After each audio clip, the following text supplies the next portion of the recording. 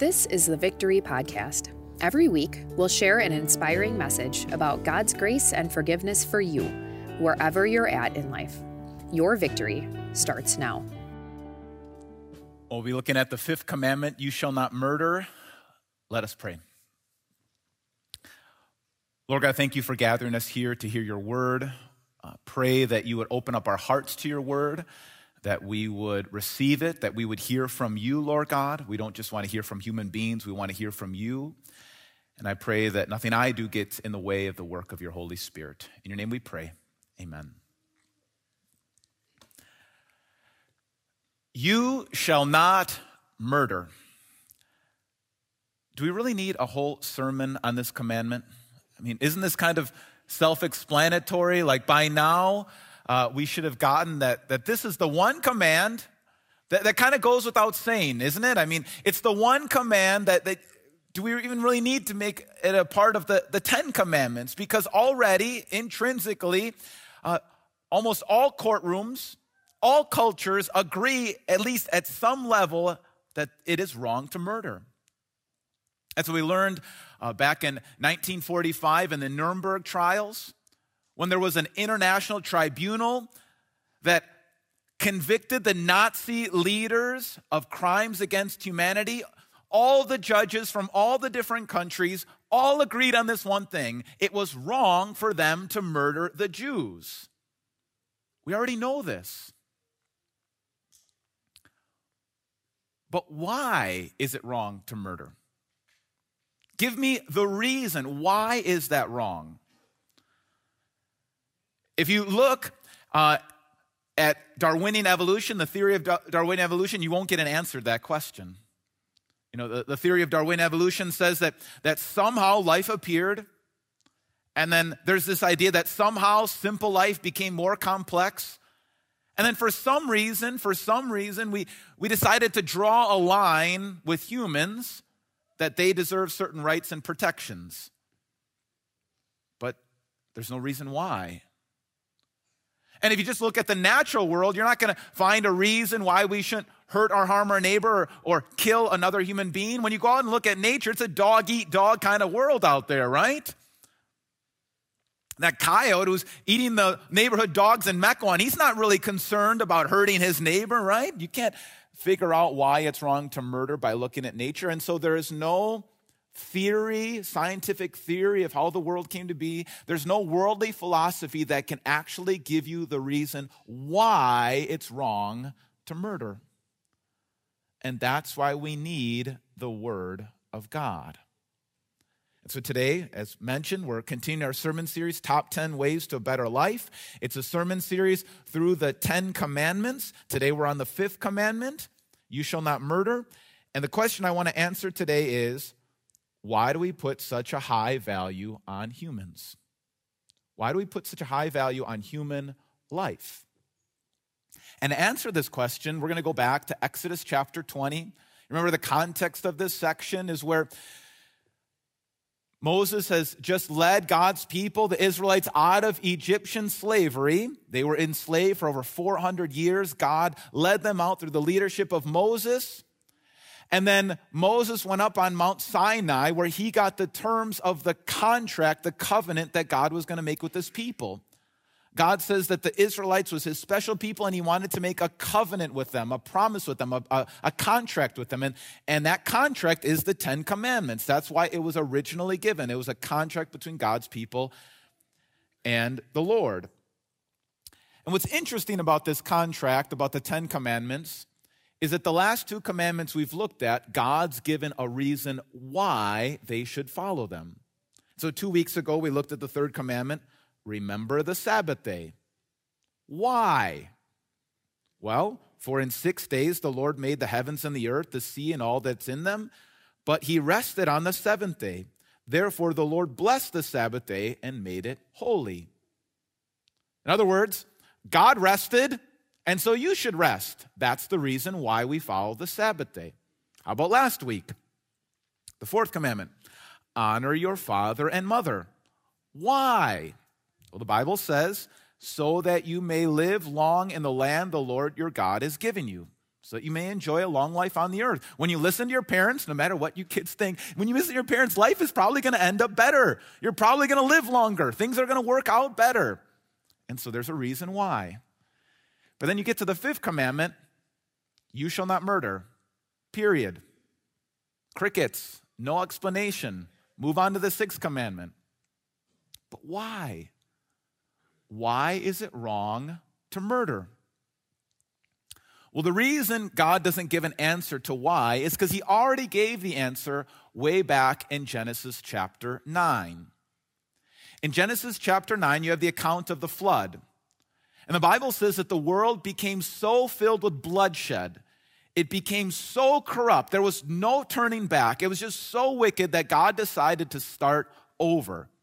And he looked throughout the world, and the only family that he could see himself starting over with was Noah and his family.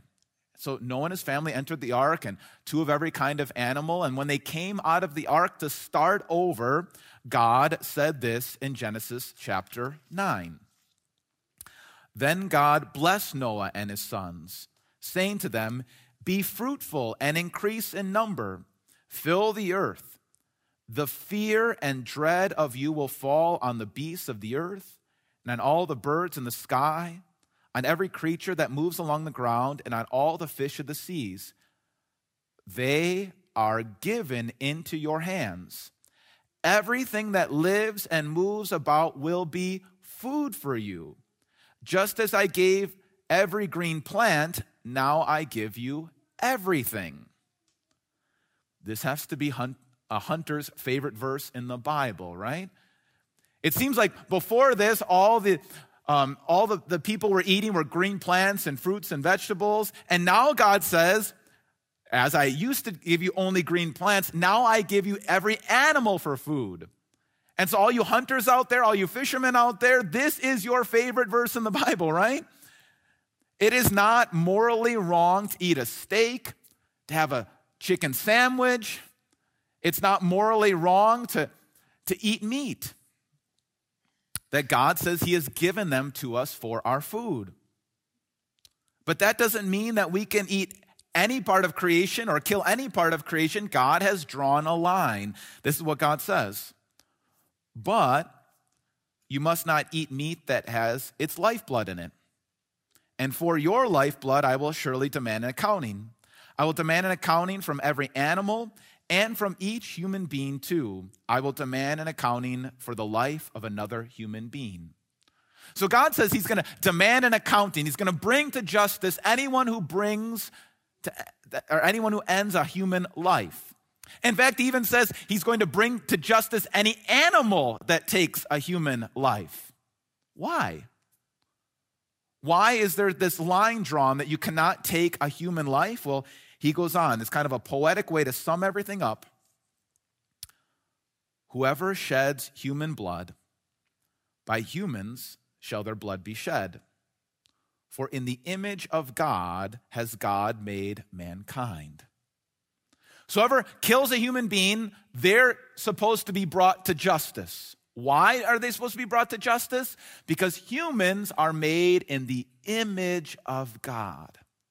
And when you see that phrase, image of God, it's like a hyperlink. You know, when you click on a hyperlink in an email, it's supposed to send you somewhere else. When you see that image of God phrase, that's a hyperlink back to the first page of the Bible.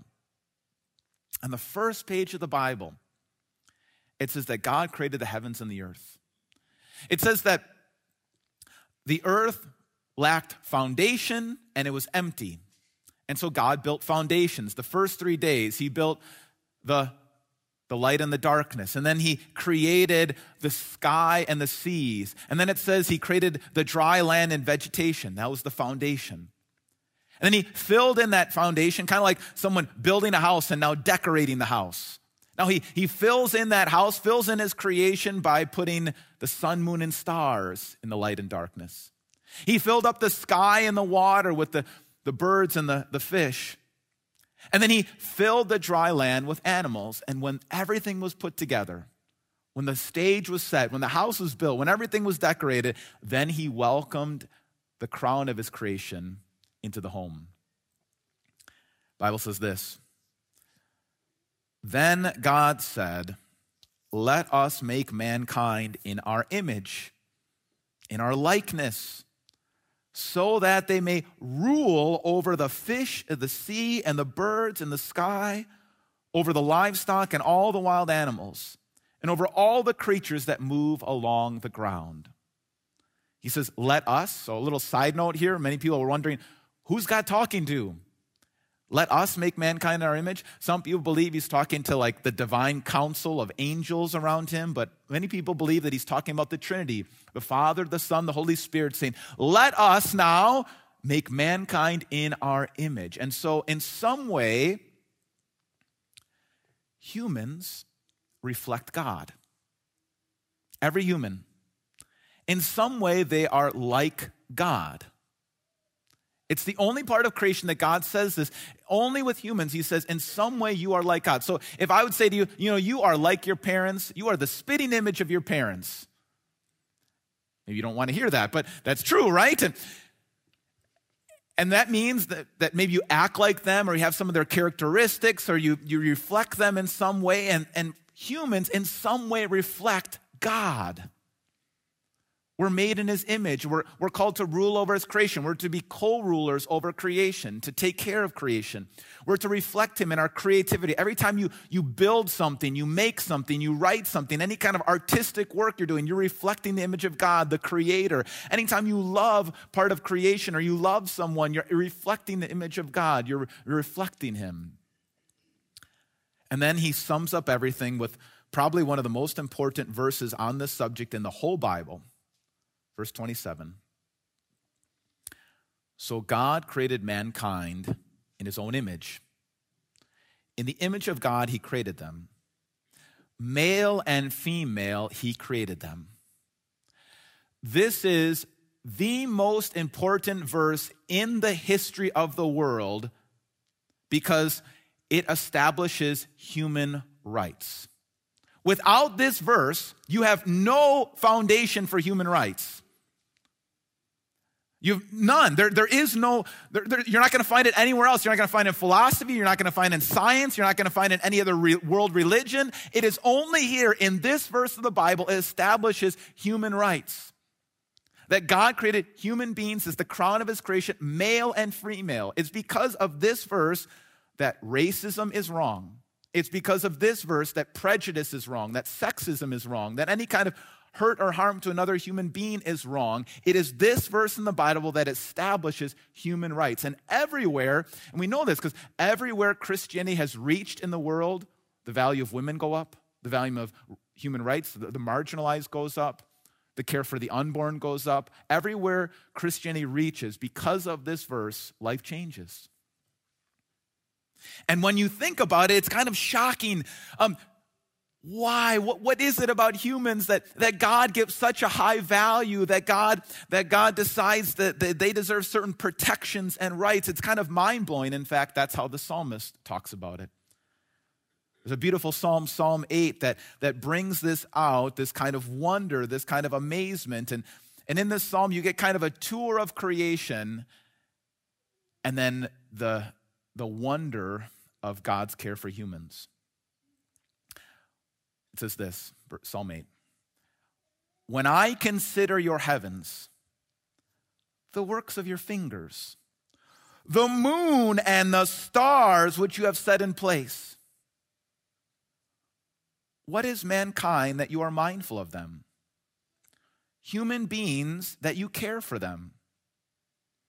You have made them a little lower than the angels and crowned them with glory and honor. You made them rulers over the works of your hands. You put everything under their feet, all flocks and herds and the animals of the wild, the birds of the sky and the fish in the sea, all that swim the paths of the sea. Lord, our Lord, how majestic is your name in all the earth. Even if you're not a Christian or you don't believe in the Bible, this would be one reason to be interested in Christianity, because this is the only place you're going to find a reason to value human life. It is amazing. It is a wonder. It kind of blows our minds. Makes me think of this. in Winona, Minnesota, there is this it's a little city, 27,000 people, but in the middle of the city, there is a art museum. And in this art museum, in this little city, they have paintings from Pablo Picasso and Vincent van Gogh. I remember walking through this art museum and kind of appreciating some of the art and the paintings and being so moved by them and kind of walking through the museum. And then I saw one painting and I kind of shrugged my shoulders and, oh, that's nice, and moved on. And then someone stopped me and said, that's the Vincent van Gogh painting.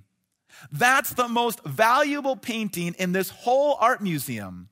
And I didn't see anything special about it, but someone who knew more about art stopped me and helped me appreciate this painting. And that's what God is doing for us. I want you to picture God taking you on a tour of creation. God takes you out into the outmost parts of the universe, and he shows you the trillions of stars. You know, there are more stars in the sky than all the sand on all the seashores put together. He shows you all those stars and the size of the planets, and you say, wow, God, look at what you've made. And he says, you ain't seen nothing yet. And then he takes you down to earth and he shows you Mount Everest, and you stand before Mount Everest or you stand in front of the Grand Canyon. Have you ever done that? I mean, literally, it will take your breath away. You stand before the Grand Canyon. You say, wow, God, look at what you've made. And he says, you ain't seen nothing yet. And then he takes you and shows you wildlife. He helps you. You dive deep into the ocean and you see this huge blue whale. And then he takes you to Africa and you see this cheetah that's running, 60 miles an hour. And then you see this huge elephant. And then he takes you and you see an eagle soaring through the sky. And you say, God, wow, look at what you've made. He says, you ain't seen nothing yet. You haven't seen the most precious part of my creation. He takes you into a little home, little child playing on the floor, unable to pick a spoon up to its mouth and feed itself. And he says, that's the most precious part of creation. That's what I get excited about. That's what I think is most valuable in everything else that I've made. And that helps us answer our question. Why do we put such a high value on humans? Because God says so. That's it. There's no other reason. He's decided to make you in his image. He's decided, I walk into that museum and I think, well, why is this painting more valuable than all the other paintings? Because someone said so. And God has decided to say, you are the most valuable, precious part of all his creation. And that leads to some application. Number one, all life matters. All of it. That means you matter. Before you produce anything, before you can do anything, you don't matter based on your talents or how much money you make or what your skills are or how good you are at art or sports or business or creativity or any of those things. You are intrinsically valuable. And that goes for everybody, no matter your race or your age or your sexual orientation, any of those things. None of those things give you a different value. All life matters, every single person. And so that leads to the next point. Protect life. This is why Christians will get so concerned about abortion and euthanasia, because Christians believe that all life is precious, even life that's not yet to be born. It has value intrinsically. And even at the end of life, where maybe somebody can't produce or make or take care of themselves, even if they can't take care of themselves, they are valuable. If you have special needs or other kind of setbacks or any of those kind of things, it doesn't matter. You're equally valuable. All that life needs to be protected. But not just at the beginning of life or at the end of life. But that's why we're so concerned about child protection. Any child that's been physically or sexually abused, we want to do everything we can to listen to their outcries and protect them and to show them their value and meaning. That's why when it comes to domestic issues, when somebody's in a relationship where they're being manipulated or controlled or hurt physically or emotionally, that's why we stand up for any of those people in those marginalized situations. We protect life because God says so. It's valuable. It also means that, leads to the next point, not just protecting life from being ended or hurt or harmed, but we want to cause life to flourish and to prosper. If you're married and God gives you this blessing, have children, have lots of them. Because children are not a burden, they're a blessing. You can create life. And not just creating life, but causing it to flourish. And if God doesn't allow you to have children, maybe consider adopting or fostering children. I'm so inspired by so many of you who've decided to foster children or protect children in different ways, to bring them into your home and give them a safe and happy home. To cause it to flourish. When you see a child help children and help people use all of their gifts and abilities and be the kind of people that God created them to be, cause their life to flourish. And then finally, to love your neighbor, even your enemy. In Matthew chapter 5, when Jesus is preaching on this commandment, he says, you've heard it said, you shall not murder, but I tell you, don't even hate someone in your heart. That's the beginning of murder.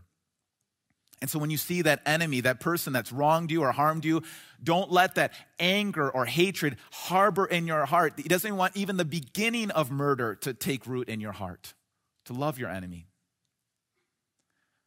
Now, as you hear all of this, maybe it pricks your conscience and it convicts you. Because maybe some people here, you've had an abortion. You haven't protected life. Maybe you do have hatred harboring in your heart. You haven't seen the value of the people you work with or the people in your neighborhood or the people in your family. And you're convicted.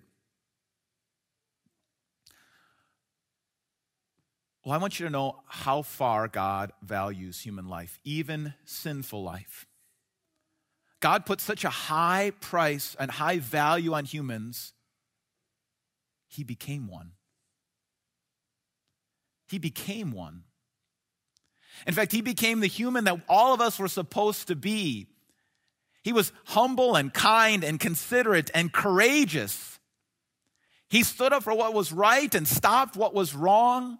He stood up for children and protected life and valued life, that actually brought healing to people's life. He was the person we were all supposed to be. Not just as a good example, but as our substitute.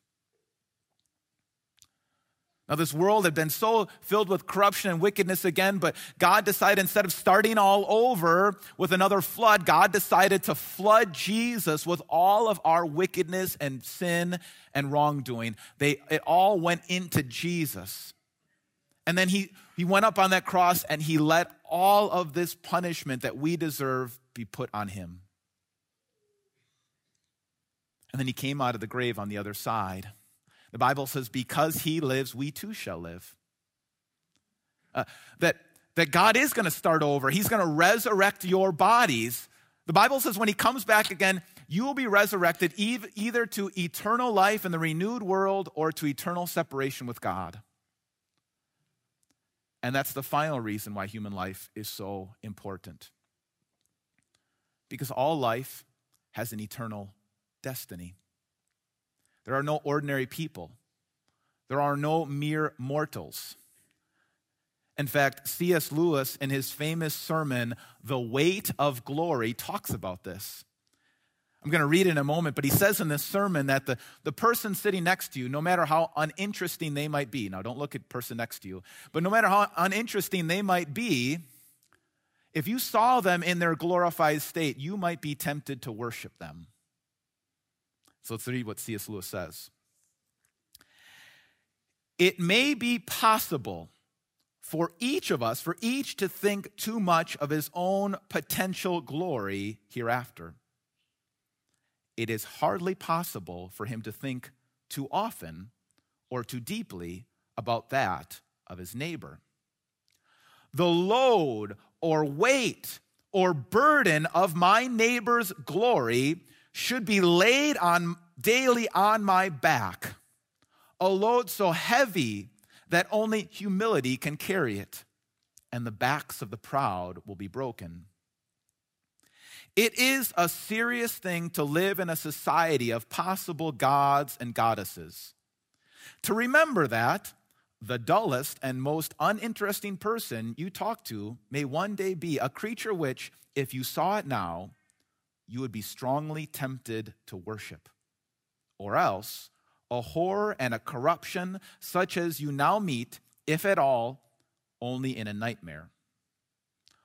All day long, we are in some degree helping each other to one or the other of these destinations, either to glory or separation from God.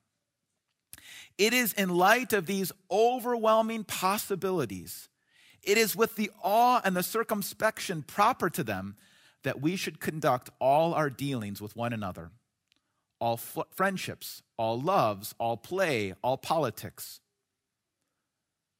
There are no ordinary people. You have never talked to a mere mortal. Nations, cultures, arts, civilization, these are mortal, and their life is to ours as the life of a gnat. But it is immortals whom we joke with, work with, marry, snub, and exploit. Immortal horrors or everlasting splendors. You shall not murder. Why? Because there's no ordinary people. There's no mere mortals. Every human being has been made in the image of God. And every human being has been redeemed by the blood of Jesus. And every human being has an eternal destiny. And so, see that all life matters. Do everything you can to protect every human life. Do everything you can to cause every human life around you to flourish and to grow, to even love your neighbor. Why? Because that human sitting next to you is the most precious part of God's creation. Let us pray. Lord God, you have called us not only to stay away from murder or killing, but to not even let it begin to show seeds of hatred in our heart. And so root out any kind of sin or wickedness inside of us. Forgive us for all of our sins, even the ones that we are most ashamed for, even the ones we think are unforgivable. Lord God, take the weight of that guilt off our shoulders. And then, Lord God, lead us to love and cherish those humans who are sitting next to us, who you put in our lives, so that we can see in them your face. In your name we pray. Amen. Thanks for listening to the Victory Podcast, brought to you by Victory of the Lamb in Franklin, Wisconsin. For video sermon archives, more information about us, and to let us know how we can meet you where you're at, go to victoryofthelamb.com.